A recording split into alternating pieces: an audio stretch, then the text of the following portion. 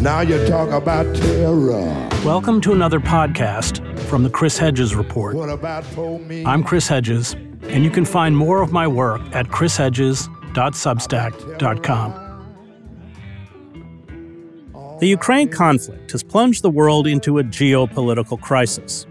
But this is not, as the writer Patrick Lawrence points out, the only crisis. The war in Ukraine has exacerbated the crisis within the Western press, inflicting damage that he believes is ultimately irreparable.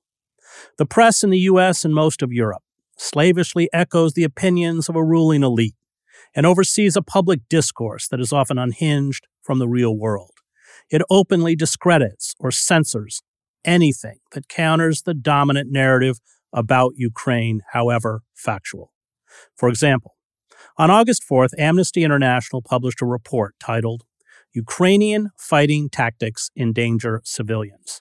The report charged Ukrainian forces with putting civilians at risk by establishing bases and operating weapons systems in populated residential areas, including schools and hospitals, a violation of the laws of war.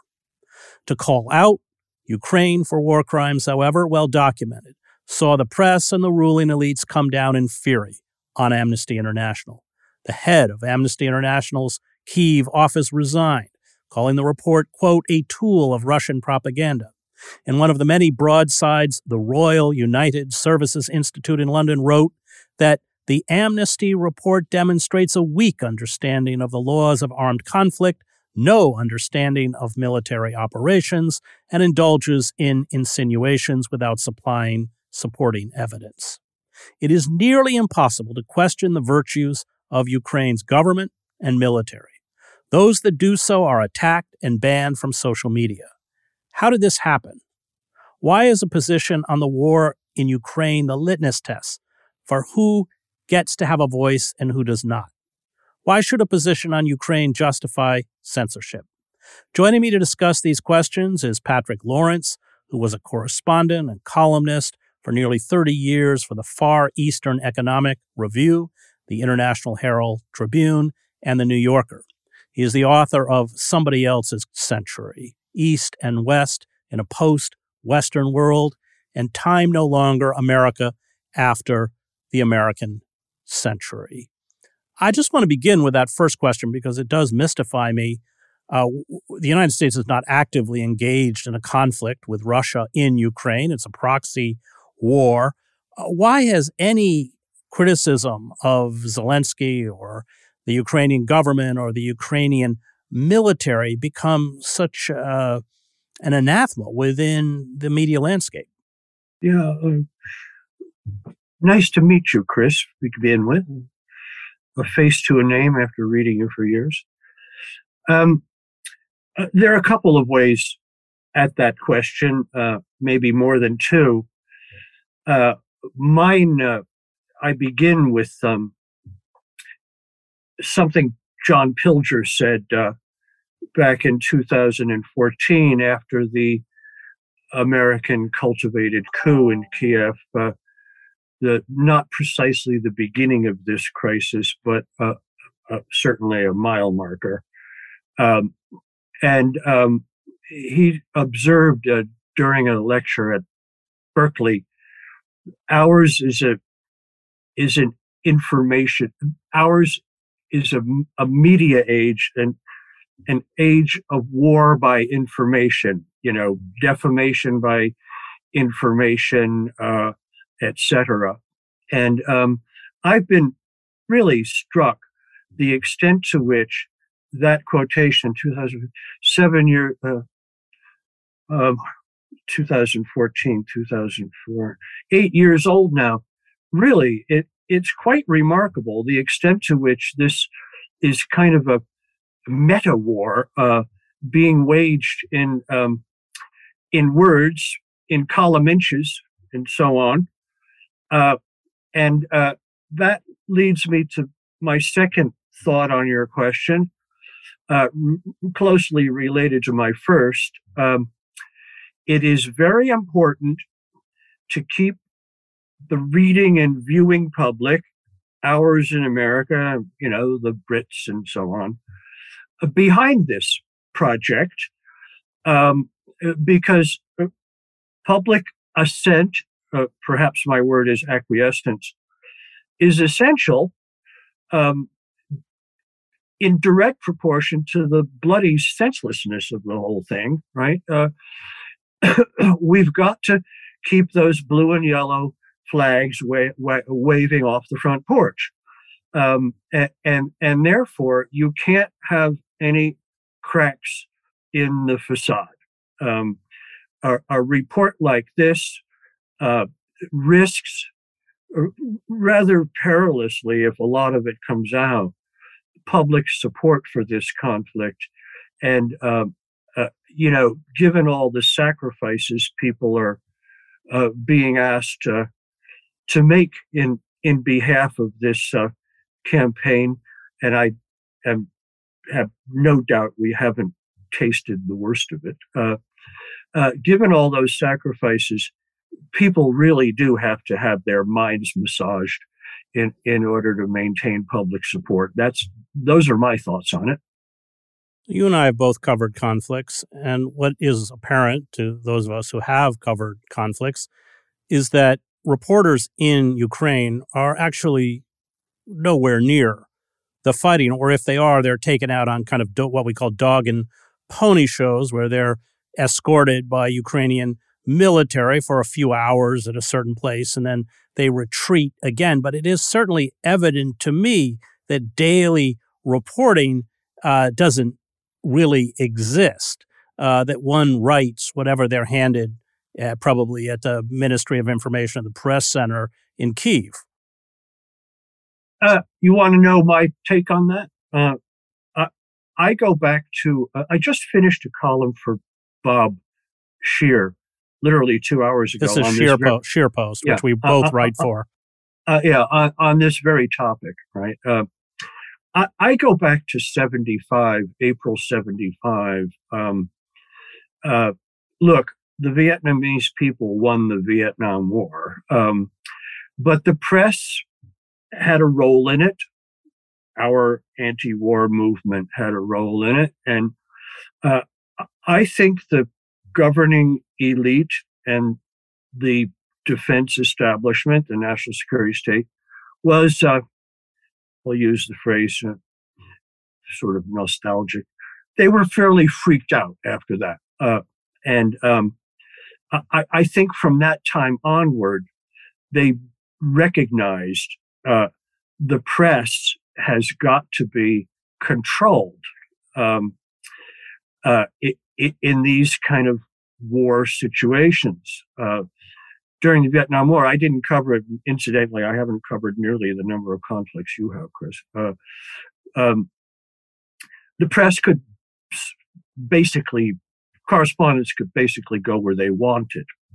That created problems. The next major conflict that the American armed services engaged was the Iraq War in 1990, and we had the phenomenon of embeddedness. I could not have disapproved of this idea more completely. Correspondents were not, so far as I understand, allowed to go anywhere they want. They were embedded with a given platoon or some other unit, and therefore they saw what they were permitted to see. And if you control what a correspondent is permitted to see, in essence, you're exerting a considerable amount of control over what that correspondent writes. So I trace the phenomenon to that period. There's another side to this, and that is the acquiescence of correspondents to this arrangement. At the time embeddedness came up, I said, all the big organizations, American Society of Newspaper Editors, what have you, should stand up and say, absolutely not. But of course they didn't. I think some of this goes to the correspondents themselves. What are they doing cooperating in this way, right? In one of the pieces you may have in your hands, I suggested there are a couple of ways around this. Refuse to participate. Participate and do a runner. Uh, it, elude your minders, or quit. Right. At the very least, correspondents such as Carlotta Gall should announce in their column, in their pieces, I was on a guided tour, or whatever phrase one may wish to use, but they don't say that. And there's a fourth alternative, and that's why I included Eva Bartlett. You and I are participating in that fourth alternative as we speak, Chris, and that is independent media. And for my money, the dynamism in this field, not to mention the integrity, lies with independent media, outsized as these responsibilities may be at the moment to our resources. Well, you nailed it. I covered the first Gulf War for the New York Times.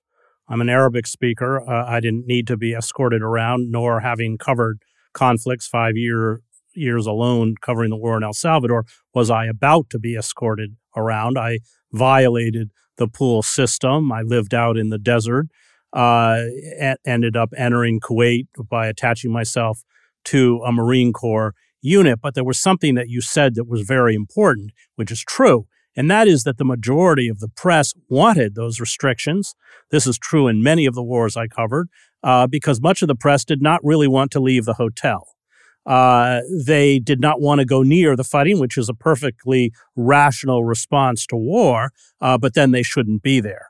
And so we were battling not only the attempt by the military to censor us, but battling most of those within the press who wanted to pose as war correspondents on these little dog and pony shows that they were taken on for a few hours here or there. They liked playing Boy Scout, dressing up in military uniforms and, being part of the group. And they were completely obsequious. I mean, this was kind of the irony. You're right that these restrictions were imposed because of the relative freedom that the press had in Vietnam, but they didn't need to impose them because 90+%, maybe more than 95% of the press was perfectly happy to do the bidding of the military. I have a question for you. You were there. What do you put it down to? Gutlessness? Cowardice. Absence of principle? Cowardice. War reporting as entertainment? I would put it down to cowardice. In that they didn't want to go out, and careerism, that they wanted to be credentialized as war correspondents without being war correspondents. So I was not working for the New York Times in the war in El Salvador, so I didn't have that kind of power.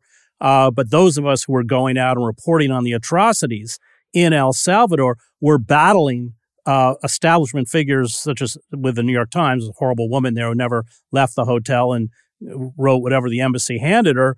So we were battling not only the forces, the local forces that were attempting to block our reporting, but the press, competitors within the press, especially papers like the New York Times, who were printing stuff diametrically opposed to what we were writing. Of course, it was false. And so getting back to the Ukraine, my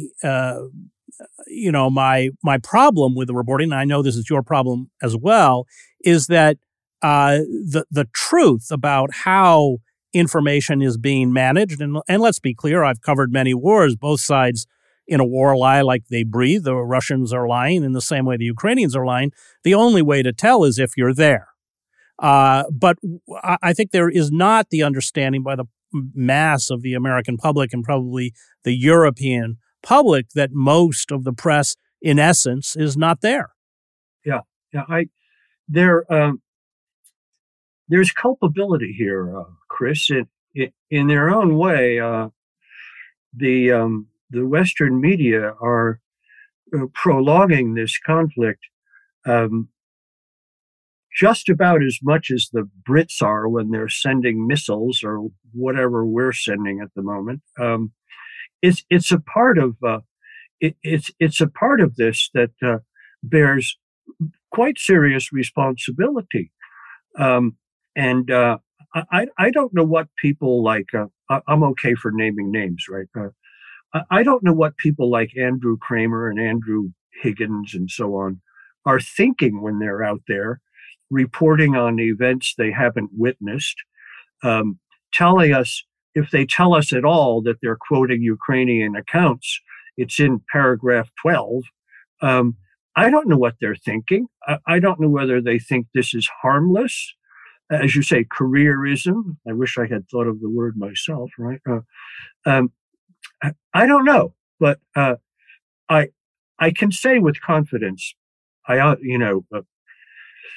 honestly think I would never have done that during my years as a correspondent. I would have just thrown the trench coat. I didn't do it. Them. I told the New York Times I came to be a reporter, and if I can't be a reporter, I'll go home. Of course, Cheney tried to expel me, the irony being that he couldn't find me. He was the defense secretary. It's because I was sleeping literally with Bedouins up near Kuwait border. I want to talk about the censorship that's taken place because when there are reports, I mentioned the Amnesty International report, but you write about CBS in a report where they documented that some 70% of the weaponry and material the U.S. and its European allies sent to Ukraine never reaches the AFU. It is diverted, and we can safely assume sold on the black market. And then what happens? Because, first of all, Ukraine was reputedly one of the most corrupt regimes in the country. It was according to Transparency International. But just use that as an example of how anything that is negative or reflects negatively on Ukraine is immediately shut out. Yeah. I often wonder, how much can you sweep under the carpet until the lump under the carpet is just so large you can't even walk across the room, right? There's something, a phenomenon I like to call polo, the power of leaving out, lying by omission, right? And we were reading, well, the paying attention among us have been reading for a good while now that the weaponry America, Britain, and to an extent the Continentals are sending in is not getting anywhere near the front lines, a considerable percentage of it. And so, the CBS report was in the way of a very useful, concrete confirmation. Number one, they had some good sources. And number two, the phenomenon had broken the surface and found its way into mainstream media, right? Those were the important things about that. And then, as I said of the AI report, they may as well have belched in chapel. You just don't say these things. It goes back to a point we were considering earlier. The public has got to be kept on side, right? Now, I want to mention something else in this line, if I may, Chris. Since the CBS report came out, to catch up your viewers, CBS withdrew the report, saying they were going to republish at a later date after a review. They did republish 2 days later, altering parts of it to soften it from the headline on down. And they call this updating these days, right? So that's the fate of that report. It's quite interesting. Neither AI nor CBS retracted what they said. And I detected in both cases a certain conflict between who's on the ground and who's in head office. In the case of AI, field workers. In the case of CBS, correspondents in Ukraine and elsewhere where they did their reporting. you're getting people who are somewhat more concerned with the facts they're unearthing in their reporting versus people who are primarily concerned with ideological conformity, right? I think that's how these things happen. Now, my earlier point, subsequent to the CBS report, the Gray Zone, maybe some of your viewers are familiar with it, published an absolutely extraordinary report by a woman named Lindsay Snell, who's had her ticket punched here and there, Foreign Policy Magazine, I think PBS, and here and there and everywhere. A really nuts and bolts account of the theft of these weapons based on interviews with Ukrainian soldiers coming off the front. An excellent piece of work. And in the file with Eva Bartlett's work, being there, being on the ground, asking questions of people who are actually participants in this conflict, and the Lindsay Snell piece confirmed everything that was in the CBS report in absolute spades, right? Again, a tribute to the importance of independent journalism. I want to read something you wrote, have you comment on it. All correspondents bring their politics with them, as I did in Portugal. You're talking about covering the Revolution of Carnations in 1975. This is a natural thing, a good thing, an affirmation of their engaged civic selves, not at all to be regretted. The task is to manage your politics in accord with your professional responsibilities, the unique place correspondents occupy in public space. There can be no confusing journalism and activism. You do your best to keep your biases, political proclivities, prejudices, and what have you out of the files you send your foreign desk. It takes discipline and ordered priorities. We are not getting this from the Western correspondents reporting in Ukraine for mainstream media. You may associate the era of mistaking journalism for activism with independent publications, and fair enough, to a point. It happens. The truth here is that almost all mainstream journalists reporting from Ukraine are guilty of this, and I am this far from editing out my almost. They are effectively activists in the cause of the American national security state, its campaign against Russia, and Washington's later-day effort to defend its primacy. Thanks for fishing that out, Chris. That period in Portugal was very important to me. I was in my mid-20s, my first outing as a correspondent. As I wrote in the piece, Lisbon was my classroom. It was extraordinarily invigorating. Just every day was full of vitality. The Portuguese people they just left a very deep impression on me. And I was writing for a small weekly magazine newspaper published off Union Square in Manhattan. Okay. And, so the question was, I wanted to go to one of the core questions facing journalists.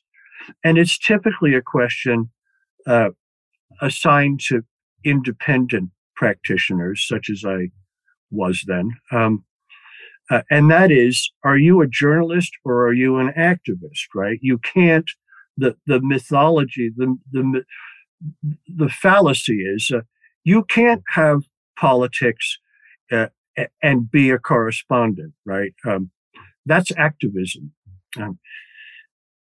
As a phrase in that passage suggests, that's a problem. There's no question of that, right? In the anti-war press during that time, there were plenty of people performing as journalists, but they were really activists, right? And it's a question I think every journalist needs to sort out. And I came to realize while I was in Lisbon and wandering around that wonderful country, Yeah, well, I have my politics, right? But wait a minute. So does Marvin Howe, the Times correspondent there. So do all the others with the dailies, the wires, and so forth, right? That's not the issue. There's no such thing as a correspondent without politics. I don't think there's any such thing as a human being without politics, but whether they're understood or not. To have no politics is to have politics, basically. It's what you do with them.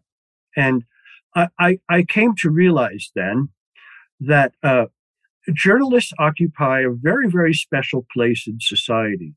They are in it, but not entirely of it.